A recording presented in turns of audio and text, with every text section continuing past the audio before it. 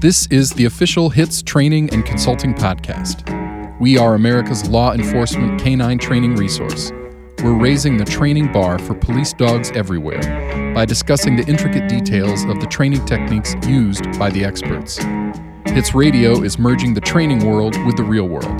You've been there. We've been there too. Welcome to HITS Radio. I'm your host, Jeff Meyer. Today I brought in a person that he does a lot of expert stuff on teaching bomb dogs and training bomb dogs and the explosive odors, that type of stuff. We do a lot of bomb dog classes, hands-on stuff. I run a bomb dog myself, but I haven't had that many people here on this podcast yet to discuss the intricacies of like the training aids and keeping stuff clean, some of what is the dog smelling, all those different things. So I brought Todd Wilbur on today to kind of talk about some of those subjects as well as a few others. So with that, Todd, how are you doing today? I'm well, sir. Thank you. So for the listeners, can you tell us a little bit about yourself and how you ended up here? I started off as an Army bomb technician in 1991, later went into Army Special Operations, and then went on to work at the Department of Energy's nuclear weapons labs. And then later did contract work for State Department, which took me downrange a couple of times as a bomb tech and in a contractor capacity. And then also got a chance to do some original research out at New Mexico Tech, where I'm still adjunct faculty. Now have a company that focuses on training. We don't actually train dogs. We provide odors. I provide training aids, but most importantly, we provide training to the handlers to try to help them to assess situations and institute best practices so that they stay safe. But what I'd like to stress is that I know my lane. I'm a bomb tech and an explosives researcher. I'm not a dog handler. Sure. So questions about dog behavior or techniques, I'll have to defer to somebody who's an expert because I'm certainly not one. Well, I appreciate that, but I think you have a lot to bring to the table because I'm kind of on the other side of it where I know how to train a dog, and I've learned some of the stuff about, I'm part of our bomb squad, but I'm certainly not a bomb tech, and they do their stuff, we do ours. So I understand, there's a definite difference in education and the passion even. So when you were doing the contract work, you were downrange, I assume you were probably traveling all over the world doing different missions? I did. Most significant to the work that we do now was a couple of trips to Afghanistan, where I was a technical advisor to Afghan nationals. I had two Afghan bomb tech teams, EOD teams, and we ran bomb calls, weapons calls, anything that was deemed a hazard every day for months and months. We worked on probably 200 or 300 IEDs and destroyed tens of thousands of pounds of homemade explosives and ordnance. Sure. And since it's a dog podcast, I got to get to the meat of that. At what point when, in your military career and then your EOD, as an EOD tech and stuff, how much interaction did you have with bomb dogs? And was there a point where like maybe you didn't work with them much and then you got to see a few good ones and started realizing what the value was, or was that kind of an ongoing process? I've had intermittent interaction with with dogs and use for military applications or in looking for bombs. The first and probably the most impressionable was in a trip to Israel, where we got to see their dog program. And this was prior to any military units having a dedicated dog program to include special operations. So we got to see the Israeli dogs work, and I was absolutely stunned at what I saw in terms of their capabilities, their ability to do article searches out in the middle of the desert and identify aggressive people inside of a building full of non-aggressive people and respond appropriately, if you will, to those attackers, finding bombs, finding IEDs, that kind of thing. It was absolutely phenomenal. And as a bomb technician, you intermittently run into interact with the canine teams, and I've always felt like it's a very good cohesive team where you have bomb techs and canine handlers working together and trying to understand the threats, what to do when you locate them, and specific odors, that sort of thing. So I feel like it's, we've always been married at the hip, even if it wasn't something that was formally declared. Sure, absolutely. And was there a few instances, especially like in Iraq, where the dogs, did a phenomenal job when they're out in front of you? We didn't have many of them, and I personally didn't have many interactions with them. Usually, I got called in after they found what they're looking for. Typically in Afghanistan, the dogs were absolutely phenomenal at finding buried hides. Sure. When I was in Afghanistan. The dog teams, the handlers, one particular incident, stressing the idea that we are a team. I try to convey to handlers that you're going to be the first person there. You're going to find the ambush. Yeah. And you have to make observations. You have to catalog everything that you see, and those things are very important. For example, we're doing a post blast where handlers were out doing some training. They happened to observe some third country nationals dragging a Jersey barrier to prepare a new building on a base. And that Jersey barrier came across something that blew up. Uh-huh. And the canine handlers observed that it looked like there was an explosion, but it also seems like it was a firework because they saw red stuff, red little stars coming off of it, which ended up being a very key observation that dramatically changed the way this incident unfolded later. In that, when I went to the blast location, I found batteries and wires and tape and all kinds of things that could have definitely led me down the path to say, hey, this was an IED. We've been attacked. But I also found some things that were related to a submunition that had been used extensively in Iraq, called a Blue 97. And this thing has a very distinct little parachute that looks like a can. And but one of the things about the Blue 97 is that it has a fire starting metal inside of it, so that when this thing hits armor, that not only does it punch through the armor, but it also starts fires around it. Okay. It just happens that this material looks like a red firework when it goes off. So had the canine handlers not made that observation, then it could have, that incident would have taken a dramatically different turn, and we would have had a lot of ass pain as a result. So we're very thankful for what they did. I think that's a great point that, as a longtime dog handler, I think, especially, my training and even my handling, we really stress a lot of the dog part of it, which is our lane. So I always, encourage people that, when they're dog handlers, to get with their local bomb squad. And no matter where you are, how big of an agency you have or don't have, you have a local bomb squad. They cover the entire country. You can reach out to them. And I've yet to meet anybody in a bomb squad that won't come and provide some education on some of the stuff that you've already mentioned and we're going to talk about today. So those resources are out there in your local area, I think. So going into what you're doing now, I know you have a company. Can you tell me a little bit about your company and where you're located and what you're doing with your company? Precision Explosives is located in Fredericksburg, Virginia. We've been in operation for a little more than 4 years, and we started off just doing training. And some of our customers asked, could we buy explosives from you? So we got an explosives license and all that process, and began to sell explosives. And then some customers asked, well, is there a way that we can have real training aids that don't require licensing or don't require special security or safety measures? And so we created a non-detonable training aid. And then we were asked, can you make something for narcotics that is safe to use? And so we've since developed that. And really what we try to do is be responsive to the community. You say that you need something and we'll try to solve the problem. Okay, so with the training aids, we'll stay with the bomb part of it. They're non-detonable, but they're not the pseudo scent that we're pretty familiar with. So it's basically it's the actual odor, and you just do something to it to make it so that it's safe to handle.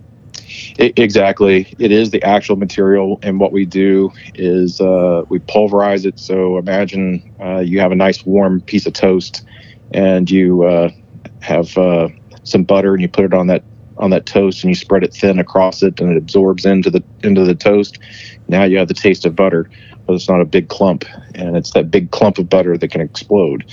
So what we do is infuse this in a material that helps to keep it separate and cushioned and preserve it. That way your dog gets to experience real odor. Uh-huh. Because of its surface area, it actually acts like it behaves to your dog like it's a lot more odor than what's actually there. And So so we you're take it adding just you're adding a new material into it that stabilizes it? No, we're basically diluting it in a material that is background to your dog. It's cellulose. Okay. So cellulose is in everything from grass to bark to paper to, there are all kinds of different things that are made up of cellulose. So your dog doesn't need to be proofed off of it because it's just background smell to your dog. And these things are encased in aluminum disc. And aluminum is, clearly background. You've got a number of kennels and so forth that go in police vehicles. They're aluminum. Yeah. So the dog understands that's not something that is going to be beneficial. Okay. And I guess this was just an idea that kind of came to you after you started having the canine community ask for different things. So did you develop it personally yourself, or did you go and get some scientists behind it, or how did you? No, we developed it ourselves. It went through a good bit of growth. We started off with something that was about 1 inch in diameter, and people didn't really like that. Plus, it was really difficult to assemble. And it grew to a disc that's now 3 inches. We have a smaller one for the Nort, which is 1 3/4 of an inch. And we recently rolled out an extra large, which looks like a big dog bone, and it mimics between 3 and 5 pounds of explosives. Okay. So it's really, all of these have they're riveted together, and they all have rare earth magnets. And the idea is that it should be very easy to deploy. The concept behind how they work, actually, that was developed out of some original research that I did with grad students at New Mexico Tech.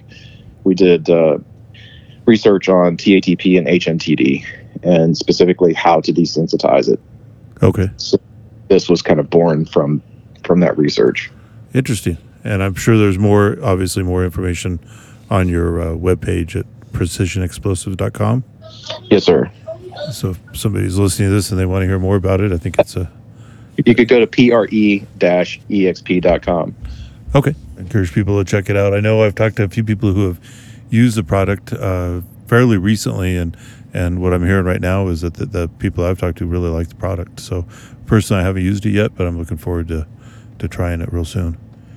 We try to make it very usable with the magnet that makes it easy to deploy, and they're inexpensive. They're all under $100, and probably something that's really important, not just for our product, but for all the products, to include narcotics, is packaging.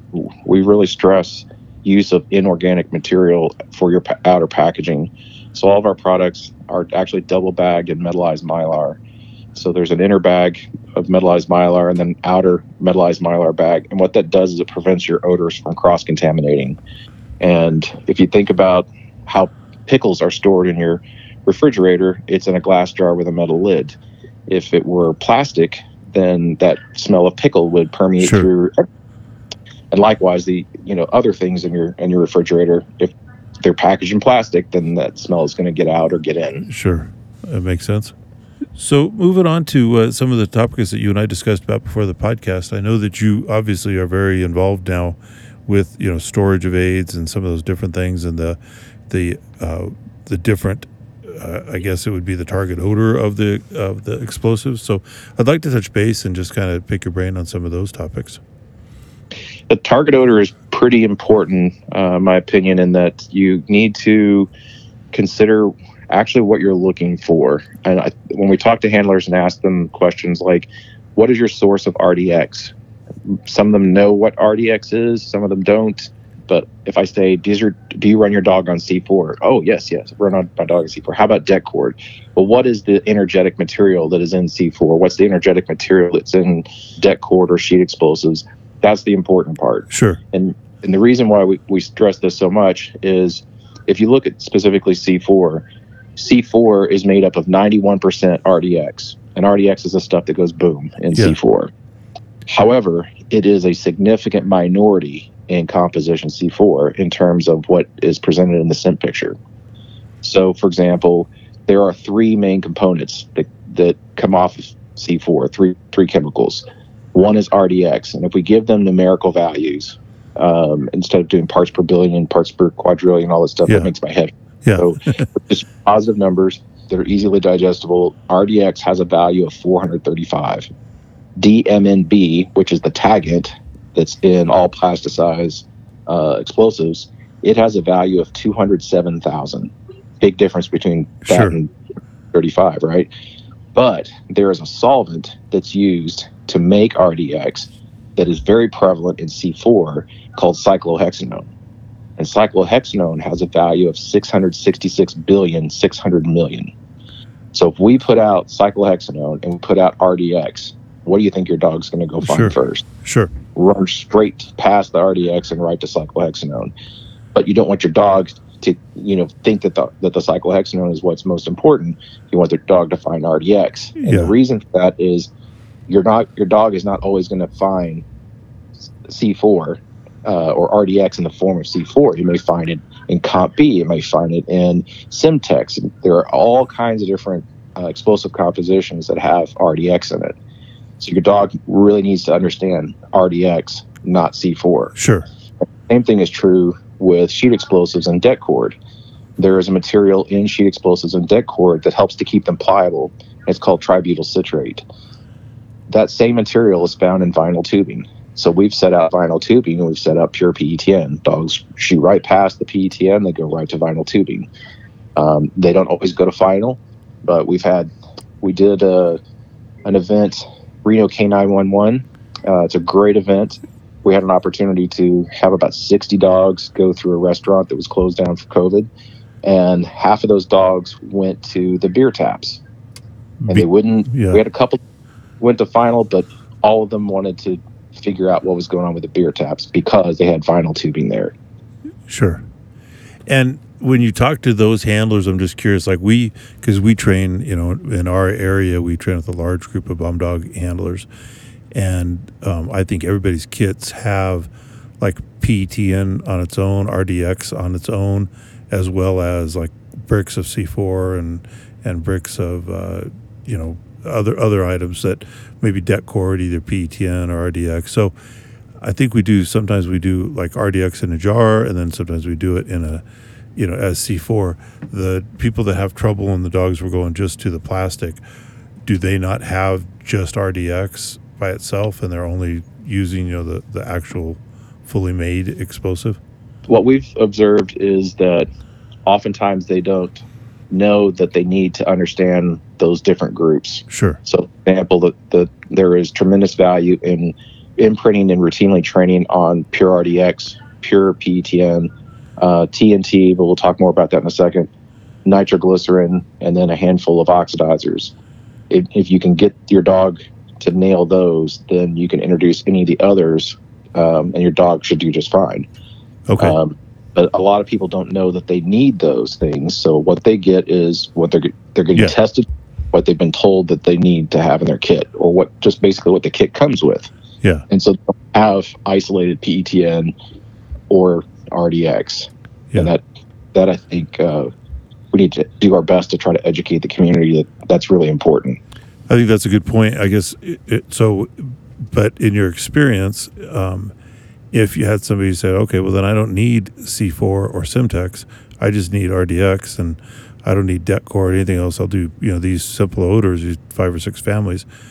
Have you seen dogs then have trouble when you put out C4 if they've not seen it before? No, not at all. They get to C4 rather easily.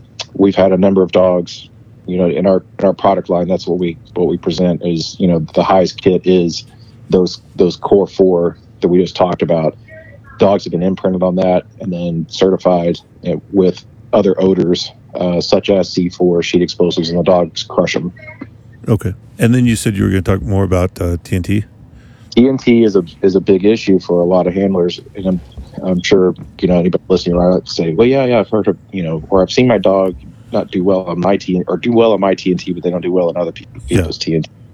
Something that's really important to understand about TNT is that TNT ages, and as it ages, it changes. So when Western TNT, and I'm going to differentiate for a reason, Western TNT has 3 components to it.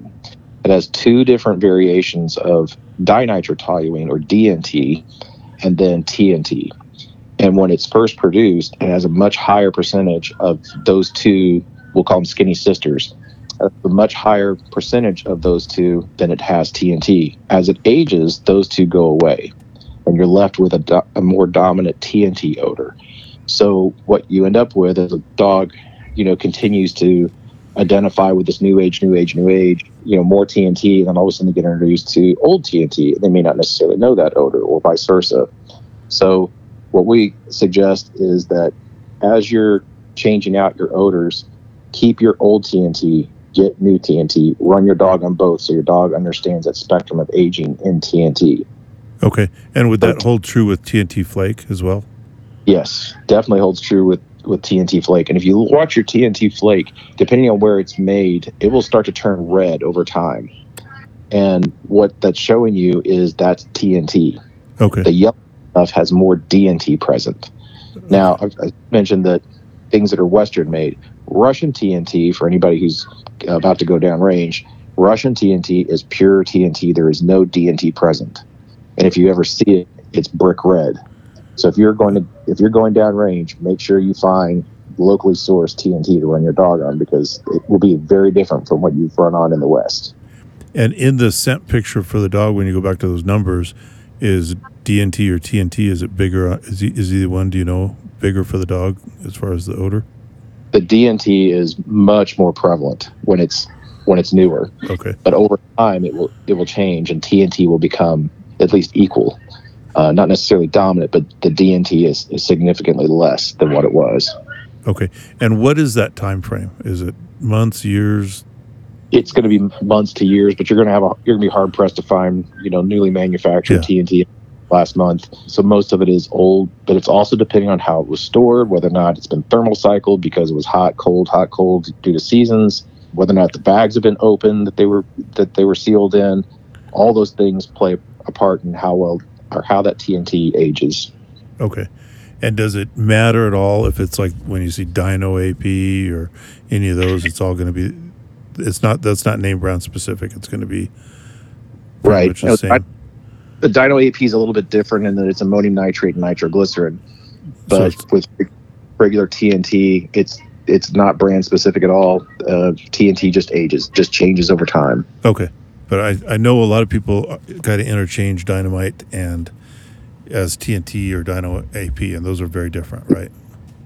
Yeah, they're very different. But there's a song out there, TNT is dynamite. So people, and of course, everybody makes that association.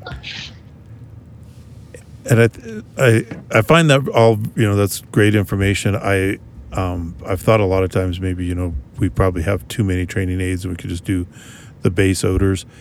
Have you done anything with the like smokeless powder and black powder and the black powder substitutes? Are you finding any information on those? Oh, great question. So double base smokeless powder is made up of either nitrocellulose and nitroglycerin or nitrocellulose and DNT. I think it's important to work your dog on both of those compositions so that your dog sees kind of the full spectrum of all 880 plus variations of what smokeless powder could smell like. So I think it's you're selling your dog short if you only run on nitroglycerin base double base smokeless powders. And that's brand specific. So it's going to be formulation specific. So some powders are going to be meant for like magnum loads or for rifle rounds and all that kind of stuff. And so the manufacturers are going to have different grain sizes, and they're going to use different ratios of those energetic materials to get the right burn rate. Okay. So there are a few that are representative of the extremes. In other words, some that have a much higher concentration of nitroglycerin, like all the Accurate single digits. So like Accurate 2 through 9 are going to have a very high concentration of nitroglycerin. And then there are some other powders, like some of the IMR powders have a very high concentration of DNT.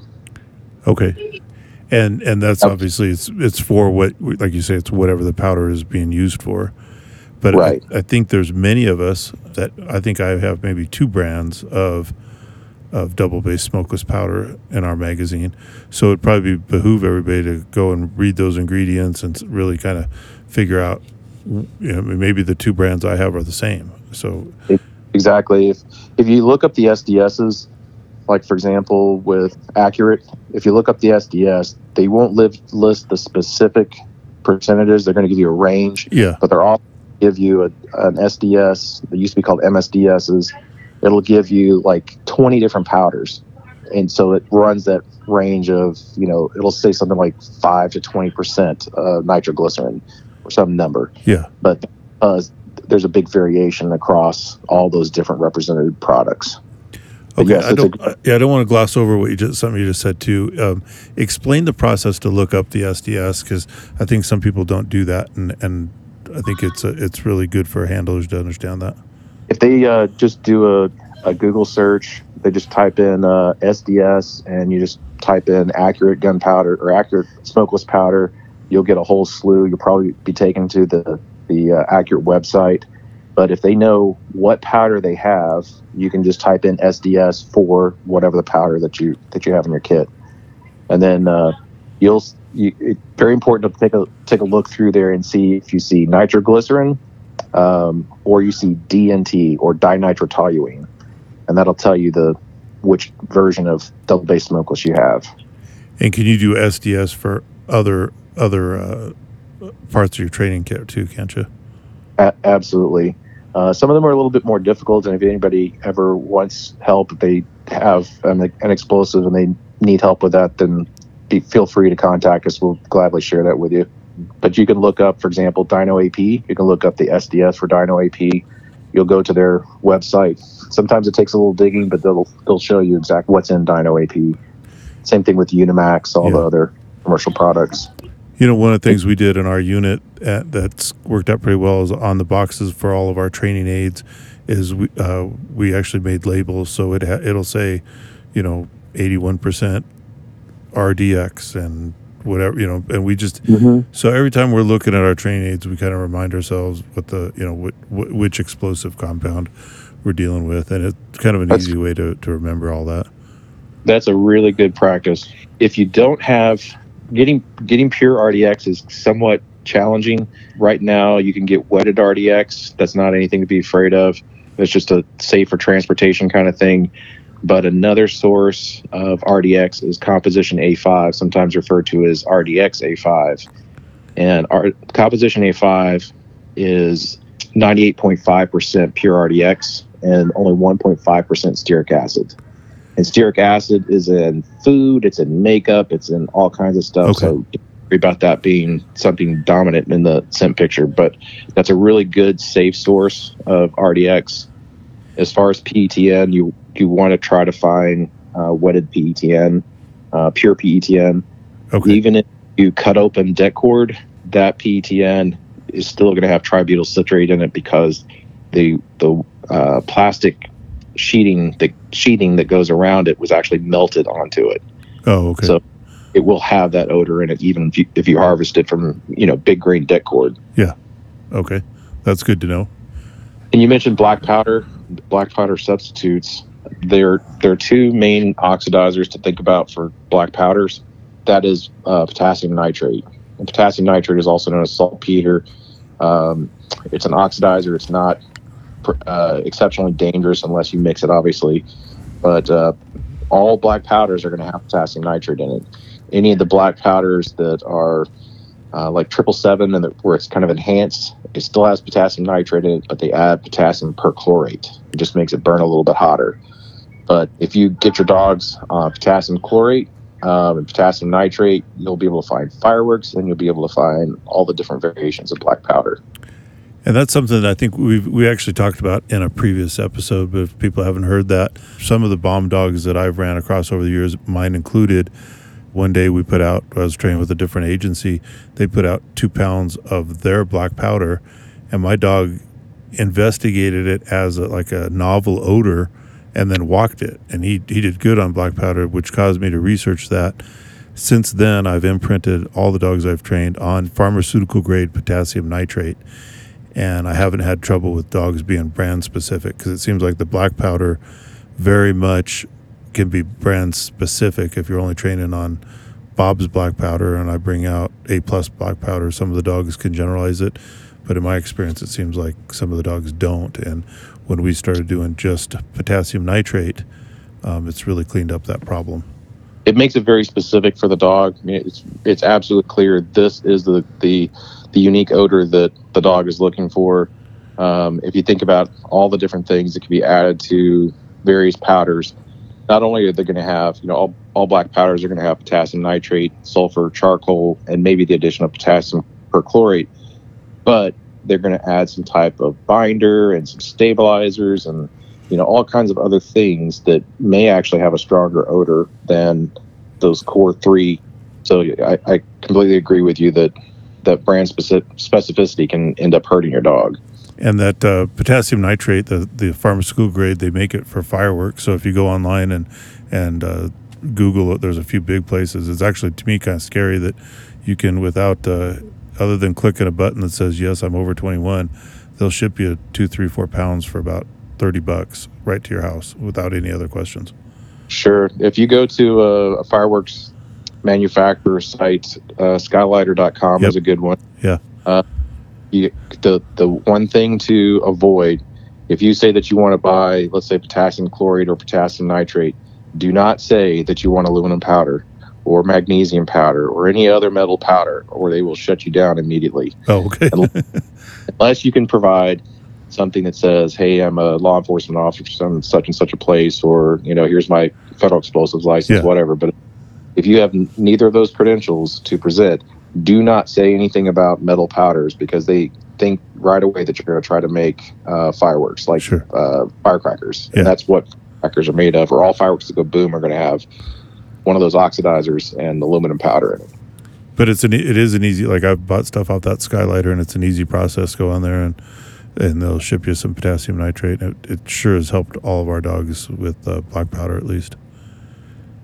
What about all of the black powder substitutes? There's so many different brands, 777 and Pyrodex and stuff. Are you seeing, is there a commonality in those two, or a common odor? They'll still have potassium nitrate in it, but they're going to have potassium perchlorate in it. So I've used potassium perchlorate and potassium chlorate kind of interchangeably. The two of them are very closely related. One's a little bit heavier than the other, but the reason why you'll see like fireworks manufacturers and black powder manufacturers using potassium perchlorate, it's a little bit safer than potassium chlorate. Can your dog tell the difference? Maybe, but will the dog alert any differently? We haven't seen anything that would indicate that the dog will or will not hit on one or the other. They're basically interchangeable, it seems. Okay. But for the black powder substitutes, or kind of the enhanced black powders like 777, that's what they're doing, is they're just adding a different oxidizer like potassium perchlorate. Okay. Moving on, I think we also had talked a little bit about the thresholds that the dogs need, or what changes on that. I know you've done some research on that, so I'd like to touch base on that also and see what you found out on that. So thresholds are probably next to nailing down your specific odor like RDX and PETN, handling it and storing it properly. Threshold is probably equally important to those, in that if you're, at the end of the day, are you looking for odor or are you looking for a bomb? You should be looking for a bomb. And having seen a few bombs, and not to sound arrogant or anything, they're in packages. Of the hundreds of bombs that I've seen, I've only seen 2 that were not fully packaged. And what I mean by that is these were 2 bricks of Russian TNT. Every other IED I've ever worked on that I've seen was in some kind of package. It's wrapped in tape. It's in some kind of like a gas can or a bucket, or they're always in packages. If you think about pipe bombs, there's a really small hole where some type of fusing system has to go into that hole. That's the only place where you're going to get odor. If you look at what the Zarnett brothers did in Boston, they put them in pressure cookers. The pressure cookers are not 100% sealed. There is a little vent hole, but it's tiny. And so you really need to think about how much odor is an actual IED going to produce. And it's not going to be much, because all of these things are, generally speaking, going to be found in packages. Okay. So if you look at how much, like what we're talking about with C4, there's just not going to be a lot of odor from the energetic material. Now, if you reduce the surface area or the amount of area where that odor can escape from the packaging, there just isn't much there. So I guess, if you can smell the odor that you're looking for, you probably got too much odor. Sure. So rely on the dog to do its part, finding that minuscule amount of odor that's present in a bomb. I agree. And I think a lot of times people I think it's good to expose our dogs to large amounts. But I do a lot of threshold stuff with very, very small amounts. And I attended a training with one of the federal agencies a while back, and we saw exactly that, where they used pop-up boxes, and when the dogs were exposed to the odors that they were showing in the little jar area for the pop-up box, the dogs overwhelmingly did really well when it was basically punching them in the nose. All they did is take that canister and they moved it from the top of the box, and they just set it on the floor, so there was about 6 inches between where the jar was and the hole. And all of a sudden, across the board, they said when they've studied it, a lot of the dogs drop off in their reliability just by changing that picture a little bit. So I think your point's real valid, that we need to look at thresholds and maybe work on smaller amounts a lot more than we do. We recently did a large hide class where we put out, these are all dogs that had probably rarely, if ever, had seen anything more than a pound or two. And we put 100 pounds of C4 in a vehicle and left the windows open. We put 120 pounds of nitroglycerin-based explosives in a different vehicle, but we closed all the doors and windows. And then lastly, we put out 3 big totes, and there was one tote that had 160 pounds of explosives in it. And it was fascinating to see how the dogs reacted with each one of those scenarios. Sure. The dogs the dogs that encountered the vehicle with 100 pounds with open windows, it was a lot of odor for them. There was a lot of odor saturation, and it was interesting to watch. They had to work for it. When we closed the amount of odor there, like for example, in the closed vehicle, they found where there was a vent. Sure. And they're able to find that, which is interesting to watch. But the closed totes, where they had, even though it was the greatest amount of net explosive weight, it had probably the smallest amount of available odor, and the dogs crushed those. Sure. But it was interesting to see how those 3 different thresholds affected the way the dogs behaved. Yeah, and I think that's a great point. That I think if you're working, whether you're working a drug dog or a bomb dog, there's different options to figure out a way to do large explosives in some way and see what it looks like. Because I know we have a explosive manufacturing company here in our area, and they'll let us come down, and they've put out a truckload of different things before us and out in the field. And that's the call you're going to get by a car parked next to a public building. And it's interesting to see that a lot of the dogs will kind of generalize around the area, but they're not going to go hit the seam and nail it for you. So you have to see what the behavior is going to be so you can recognize it. Same with like a lot of drugs. If you have the mother load in a camper van, the dog's not going to probably hit one of the seams for you. He's going to give you a lot of change of behavior, but not actually maybe even go to final. It's interesting to see how the dogs react, and equally interesting to watch the handlers. So sure. To say, like a couple of times we've done, we'll put 50 pounds or so in a car amongst other vehicles, and start the teams off downwind, and the dogs. I mean, I'm not a dog handler, but it's pretty obvious when a dog starts to throw a massive change that the dog smells something tens of feet away, and the handler may not even be paying attention to the dog because all they're thinking about is I have to get down to these vehicles, and so they don't see the dog is already starting to work 50, 75 feet away. Sure. Yeah, I think it's a good point. And I know there's a lot of research done on it, but I guess we'll finish up that subject with just making sure that I do a lot of stuff to motivate my dogs with just using scented cotton balls.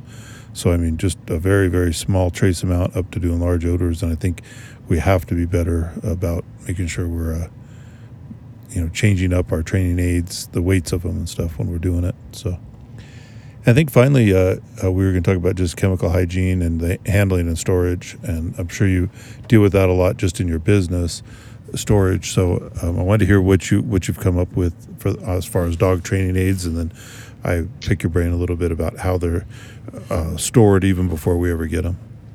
So the chemical hygiene aspect, I think, is really important because you can end up with all of your materials cross-contaminated. Sure. If your training aids, so let's just take 2 examples, narcotics, one explosives. If you do not use gloves or tongs or something like that, and you don't do something to isolate how you handle that odor, or you don't have things packaged in something that's inorganic, in other words, you have things in plastic bags or in Tupperware or whatever, most likely everything in your kit, if you have explosives, is going to smell like nitroglycerin. That has the highest vapor pressure. If you're running narcotics, everything in your kit smells like weed. So, or whatever the next higher vapor pressure narcotic is. Okay. So it's important to understand that those things are going to overcome their own barriers, especially in plastics, and then they will get into the containers of your other odors. And we've actually done tests where folks have had they ask us to do this, come test our stuff, and we're able to do swipe tests and then use almost like a drug test kit, but only for explosives. And sure enough, we were tested one kit, did an actual swipe on a block of C4, and it came up C4 and nitroglycerin because everything in there had been exposed to nitroglycerin because the nitroglycerin had been stored in plastic bags. That's interesting. I think that's definitely a problem that a lot of us probably have. So what is the solution? What kind of bags should we be storing them in? I would use metallized Mylar bags or use quart paint cans. You can use glass jars with metal lids. If you're going to use, we kind of think it's a good idea to be redundant. And so if you have, let's say, glass jars with metal lids, put that in a metallized Mylar bag. And you can get those metallized Mylar bags from Uline. They're, 10 cents to $1.50 a bag. So you can it's easy to find them. The other advantage is that you can collapse the air around. You can collapse the bags, that kind of thing. So you reduce the amount of airspace that's in that bag. We call it headspace volume. Sure. And by minimizing that space, it helps to preserve your odors. So you want the smallest possible container that is inorganic to help preserve your odors and prevent cross-contamination. I think that's real good advice. I have a question on that. Would be, suppose I, didn't know that. Maybe, and I know, like for instance, I know there's a very popular kit that many of us have, where everything comes in one nice big fancy plastic box. If they've been stored like that for a long time, is there any option of figuring out a way to air out those training aids? Will they come back to any form, or once they've been contaminated with the nitroglycerin from the box, are we just kind of out? Well, a good test to see if that's in fact happened is to take all the odors out and then leave the case slightly open and run your dog on the case. If your dog alerts on the case, you have a problem. Sure. Anything that's in that kit that is packaged in glass jars with metal lids, you're probably in good shape. If it's stuff that's in plastic bags, that's going to be a problem, and you may want to consider replacing that. Okay. So one of the questions I always have, and you're in the business of selling explosives, I assume, to bomb squads and stuff. So how is that stored at I guess not the manufacturing, but the reseller? So if I'm trying to keep my my training kit is different than what your business is. So, your business, I'm sure you have magazines. Most of the places that manufacture these explosives, the furthest thing for their mind is dog training aids. So right. Are we getting them cross-contaminated to begin with, is my question. I think it's impossible to say that there is no cross-contamination or that you can eliminate that. But what we ask of our distributor is to segregate out the explosives by families to try to minimize any cross-contamination. We also test our explosives to make sure that don't have any cross-contamination. So we do test both with they're called colorimetric reagent test kits. So it's like the drug test kit where you put it in a little pouch and break the ampule. We do tests like that, but we also have our explosives tested using lab instrumentation, and it'll give a breakdown specifically of exactly what that odor consists of. Okay. And we ensure that it is exactly what we say it is. So like what I've seen, like our bomb squad use a machine when they have an unknown substance. Is that something that we could, just contact our bomb squad and have them kind of test the outside of our different training aids, or would that be worth the time? Oh, that's a great idea. Hazmat teams also have a good resource. Some of them will have a field portable GCMS. FLIR makes a good one. HAPSITE makes one. And those will give you a breakdown. You'll need to tell them to apply a specific library, like explosives. Okay. And they should be able to give you a breakdown of those explosives. The bomb squad may or may not have an explosive sniffer, and it also will need to know that it's looking for explosives. But most fire departments would have something, or the bomb squad, somebody would have that, right? Right. I would definitely go with what the hazmat team has first. Okay. It's going to have a much better resolution and a better library for all the different explosive components. Okay. It's good to know. I mean, it's probably not a bad way to at least start to find out if your training aids are still any good. Exactly. And there's some inexpensive test kits if you're interested in it. It's a little, like I said, you swipe it and then you put a series of chemicals on it, and then it'll turn different colors based on what it's encountering. Oh, okay. But the instruments from the hazmat team is definitely much better.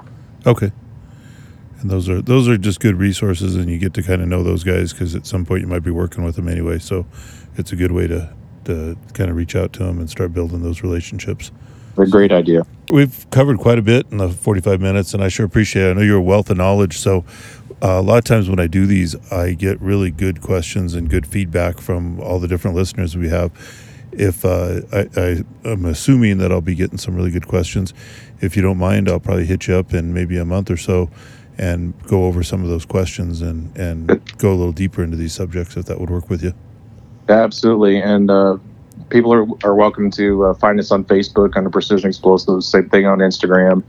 We try to not take ourselves too seriously and post some fun stuff along with some informational things. And you're welcome to contact us directly, but I'd love to do a follow-up Q&A session with you. Okay, that's great, Todd. I appreciate the time today. I'll put your contact information in the show notes so they can reach out to you. And also, as always, for the listeners, if you have questions on this or anything else, just reach out to me. I'll pass it along to Todd and probably do an extra show on it. If you have the question, probably other listeners have it too. So reach out to me. My email is always in the show notes, and we will do a follow-up. So thanks again, Todd. I appreciate your time. Thank you very much for the opportunity. Well, that's going to wrap it up for this edition of Hits K9 Radio.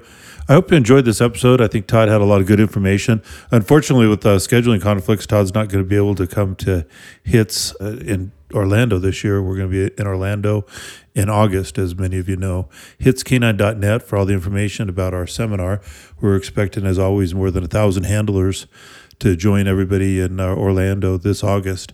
We have quite a few other great vendors that are going to be there. Ray Allen, of course, is a longtime sponsor. So they'll have several booths there looking at bringing lots of different gear for you to see what they were up to. Georgia Canine Tracker School is going to be there. Jeff Shetler have a booth, so you can stop and talk to him.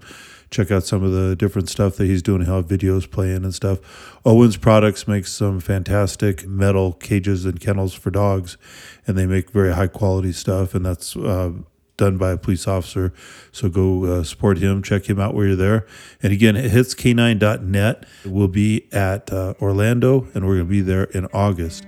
So if you need any more information, check out our webpage, or you can always email me at jeff@hitsk9.net.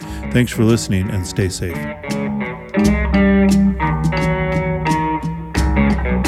This is the official Hits Training and Consulting Podcast. We are America's law enforcement canine training resource. We're raising the training bar for police dogs everywhere by discussing the intricate details of the training techniques used by the experts. Hits Radio is merging the training world with the real world. You've been there. We've been there too.